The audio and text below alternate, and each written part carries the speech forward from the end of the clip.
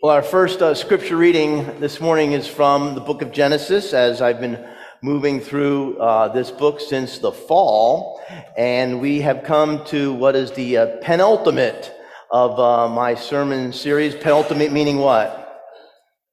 Just the second to the last. That's right, just a fancy way for saying that. And this morning we're looking at Genesis chapter 33. The first passage will be verses 1 through 11. I invite you to follow along on the screen. Now Jacob looked up and saw Esau coming, and 400 men with him. So he divided the children among Leah and Rachel and the two maids. He put the maids with their children in front, then Leah with her children, and Rachel and Joseph last of all. He himself went on ahead of them, bowing himself to the ground 7 times until he came near his brother. But Esau ran to meet him and embraced him and fell on his neck and kissed him, and they wept. When Esau looked up and saw the women and children, he said, "Who are these with you?" Jacob said, "The children whom God has graciously given your servant." Then the maids drew near, they and their children, and bowed down. Leah likewise and her children drew near and bowed down. And finally, Joseph and Rachel drew near, and they bowed down. Esau said, "Who do you mean, or what do you mean by all this company that I met?" And Jacob answered, "To find favor with my Lord." But Esau said, "I have enough, my brother. Keep what you have for yourself." Jacob said, "No, please, if I find favor with you, then accept my present from my hand, for truly to see your face is like seeing the face of God, since you have received me with such favor. Please accept my gift that is brought to you, because God has dealt graciously with me, and because I have everything I want." So he urged him, and he took it. And friends, this is the word of the Lord. Thanks be to God. Our second scripture reading is a continuation of the story that I began in Genesis chapter 33, so I'll pick it up in verse 12.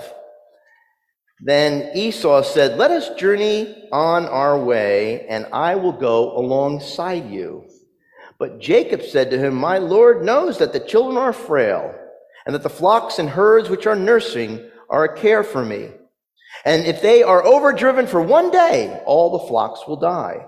Let my Lord pass on ahead of his servant, and I will lead on slowly, according to the pace of the cattle that are before me, and according to the pace of the children, until I come to my Lord in Seir." So Esau said, "Let me leave with you some of the people who are with me." But he said, "Why should my Lord be so kind to me?" So Esau returned that day on his way to Seir. But Jacob journeyed to Succoth and built himself a house, and made booths for his cattle. Therefore, the place is called Succoth. And friends, this too is the word of the Lord. Thanks be to God. Well, there are many interesting storylines to tonight's game, and one that has gotten a lot of publicity is the story of Travis Kelce, who's the starting tight end for the Kansas City Chiefs, and his brother Jason, who is the starting center for the Philadelphia Eagles. They are the first pair of brothers to face each other as players in the Super Bowl. And it dominated this past Monday's media session. Now, their mother, Donna, was also on hand, and she was wearing a half Eagles, half Chiefs jersey while handing to her 2 sons homemade chocolate chip cookies. Well, Travis Kelce, the starting tight end for the Chiefs, was asked, "Who won the fights when you were kids?" And he said that Jason won every fight but one, and that was the last one. "I'm not even going to say I won, but I definitely gave it my all, and he stopped fighting me after that. I held my own." And there were plenty of backyard football and baseball and basketball games where the brothers had these dreams of someday being pros. Now think about this. They are facing each other tonight in the nation's biggest sporting event. Well, Jacob has been on the run now for 20 years. He would rather run than to have to face the music, face his brother, and face the truth. As someone once said, the truth hurts, not the searching after, but the running from. It's been 20 years since he tricked his father Isaac and stole the blessing right out from under his older brother Esau's nose. And so Jacob is forced to flee in the middle of the night from Esau, who is out for blood. And Esau, along with his Edomite army, has been looking in every cave and under every rock, trying to get his hands on Jacob. And finally, after 20 years, Jacob now has to face his brother along with 400 of his soldiers. And all those memories come rushing back into Jacob's mind. He remembers the words of his mother, who she overheard Esau say, "The days of grieving for my father are nearly over. Then I will kill my brother Jacob." Well, as you might imagine, Jacob is as nervous as a cat in a marble hallway. The only way this is going to end well is for him and Esau to reconcile. The only way that this is going to work is if Jacob and Esau can be peacemakers. Let me ask you a question. Have you ever noticed that peacemakers tend to have a rather short lifespan? Mohandas Gandhi, the great advocate of nonviolence in India's struggle to be free of British rule, was killed in cold blood by an Indian nationalist back in 1948. Martin Luther King Jr. had a dream of peace, but he was shot by a sniper while out on a balcony of a Memphis hotel on April 4th, 1968. Anwar Sadat, the great Egyptian leader, worked bravely to bring peace between the Arab world and the state of Israel, but he was cut down in a hail of bullets by Muslim extremists in 1981. Yitzhak Rabin was on his way to bridging the gap of peace between Palestinians and Israelites when his life was ended by a Jewish extremist in 1995. One time, Abraham Lincoln was hosting a dinner party. This was after the Civil War, and it was for some former Confederate soldiers. When a northern woman came up to him, and she made it quite clear that she was upset at him for showing this warmth and kindness to these Southerners. And so she said, "Mr. President, these are your enemies. You shouldn't invite them to dinner. You should destroy them." And it is said that Lincoln replied, "Madam, don't I destroy my enemies when I make them my friends?" And yet, as Lincoln worked tirelessly to bring about the 13th Amendment, which was the abolition of slavery, he wound up dying at the hand of an assassin's bullet at Ford's Theater. Well, friends, you and I are here today because of another leader who came to bring peace, and he too paid for it with his life. You see, in the first century, a king would ride in on a white stallion whenever he was entering into a city to conquer it. But if the king's intentions were peaceful, he would ride in on a donkey. You know, and I know, that Jesus rode into Jerusalem on Palm Sunday on a donkey. But more important than the donkey is that peace comes from God. And the greatest hope of the Old Testament was that the Messiah would come and bring peace. Remember that great prophecy that comes to us from the Old Testament, from Isaiah. "Unto us a son is given, unto us a child is born." And then we find out that he shall be named Wonderful Counselor, Mighty God, Everlasting Father, Prince of Peace. Now, in the Hebrew mindset, that which comes last is considered the greatest.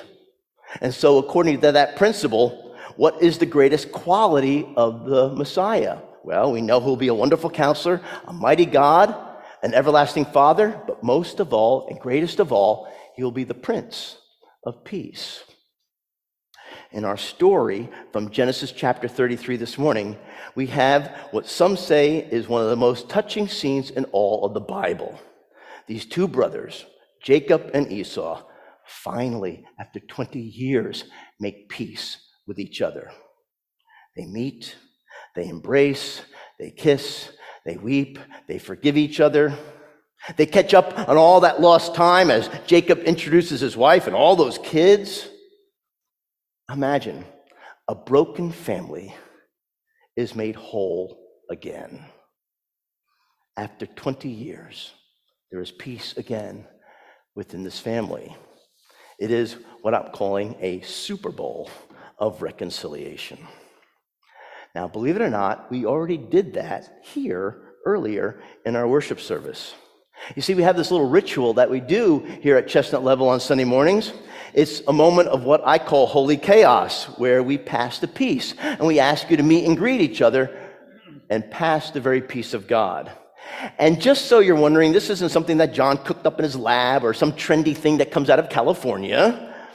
Greeting is to be a part of worship. In fact, this passing of the peace is actually found in the ancient liturgies of the church as a way of expressing the reconciliation that Jesus Christ brings to a community of faith.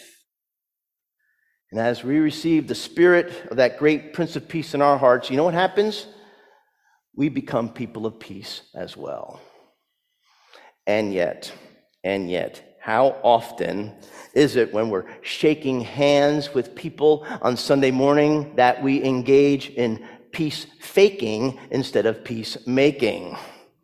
We've all seen, perhaps we've even worn the classic phony Christian smile that masks our rather uncharitable thoughts, like, "Hi, how are you? I'm so angry with you, I could just spit."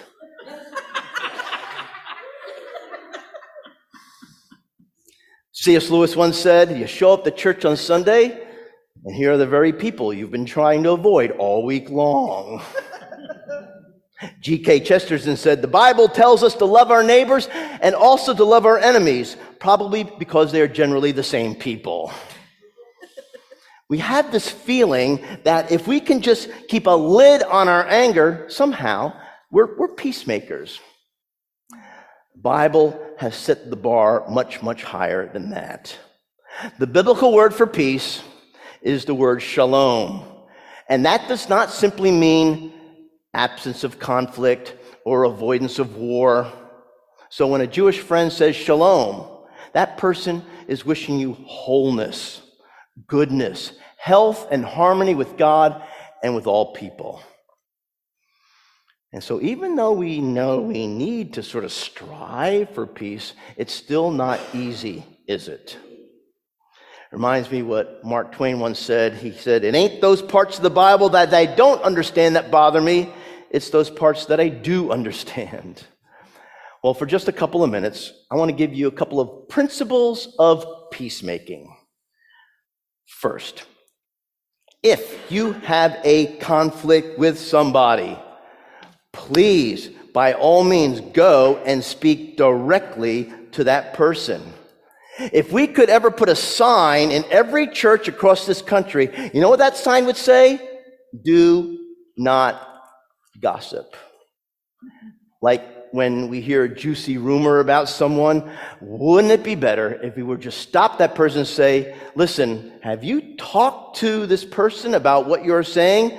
You see, I'm not the problem, which means I'm probably not the solution, and I have no business hearing what you're telling me. Why don't you go and just talk to them yourself?" Now, I know what you're thinking. You're thinking, "Well, John, I don't gossip. I share prayer requests with my friends." Sometimes it can wind up being the very same thing. How many conflicts could be avoided? How many conflicts could be resolved if we just went straight to that person involved and said, "Excuse me, do you have a few minutes? I need to talk to you." Another principle, if you want to be a peacemaker, is that you can't simply stay on the sidelines. To simply sit back and deny there's any kind of a problem, that really is not peacemaking.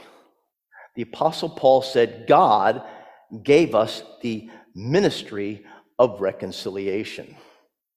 So a peacemaker is one who is willing to take a risk and step right in the middle of that conflict. So when I reconcile with you, you reconcile with me. And what happens is that we discover that the ground at the foot of the cross It's not green, it's level, it's flat. God gave us the ministry of reconciliation. God reconciled a broken humanity unto himself, and he has made us agents of reconciliation with one another. Now, did you know that there was a time, going back a few years, when the church played the primary role in the conflict of families and, yes, even society? So if there was this falling out between family members, you wouldn't call a lawyer. Instead, you'd call on the church to come and help. I heard about one church, ironically in Philadelphia, that takes its responsibility to resolve conflicts very seriously. In this particular case, a man in the church had abandoned his wife and children. So the church elders got together and they decided that they wanted to admonish the man for him to work on the relationship with his wife.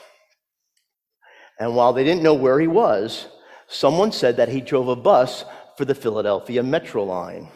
And so one of the elders in the church did some research. Next day, that elder got on the bus route, the one that the man was driving, sat in the seat directly behind him, touched him on the shoulder and said, "Brother John, it's me." And that driver's back went stiff and he probably thought, "Oh no." Now the elder sitting behind the driver was very careful not to cause an accident, and he waited until the driver stopped at a traffic light. And then he leaned forward, he put his hand on his shoulder, he said, "Brother John, you've got to go home. You got to go home to your wife and kids. They miss you. They need you. You need to go home." And when the light turned green, that elder stopped talking and he sat back down in his seat. And he continued this pattern at every single traffic light. And finally, after 3 hours, the bus driver pulled over to the side of the road, got on the phone, called his wife and pleaded, "Honey, will you take me back? I can't stand this anymore." The point is this: we, you, me, us, have to be willing to be peacemakers in the lives of people. So if you're someone here who has kind of wandered off the path, if you're someone here who may feel like a lost sheep, let me ask you a question. Does anyone love you enough to tap you on the shoulder and say, "You need to go home. The Lord wants you back"? And then finally, to be a peacemaker is to see people as if you were seeing the very face of God. After everybody is introduced to each other, Jacob says to Esau, "I want you to take this gift that I have for you." And Esau says, "No, I really don't want anything." And Jacob says, "Oh, yes, you do. Please take this. I've got all I need already. God has been very good to me." And then Jacob says in verse 10, "For truly to see your face is like seeing the face of God." Can you imagine running away from your brother for 20 years, and when you finally meet and come nose to nose with each other, what you see is not a monster, but indeed the very face of God? C.S. Lewis was once lecturing on heaven, and at one point in his lecture, he had everyone in the room turn to the person sitting on their right, and he said, "Just think, that person on your right is in eternity someday going to be a creature of such unutterable beauty that if you were to see them now as they will be then, you would be sorely tempted to fall down and worship them." And then C.S. Lewis added, "Shouldn't we begin treating them that way now?" Jacob and Esau waited 20 years to see each other in a whole new way. As peacemakers, we need to see and treat each other in a whole new way. Now, one way to help us see people in that whole new way is to pray a prayer that is probably the most famous peacemaking prayer in all the world. It's the prayer of St. Francis of Assisi. You've heard it before. "Lord, make me an instrument of your peace." And I know just about everybody in this room, but I don't know all of your situations and circumstances in life. And maybe there's an area of conflict right now in your life. Maybe it's in your marriage, maybe it's in your family, maybe it's with your siblings, maybe it's in your neighborhood, maybe it's with your business, maybe it's right here at Chestnut Level in the church. And so, we often have this tendency to get very defensive, say, well, God, it's not my fault, it's them. And that may be very well true. It may not be your fault.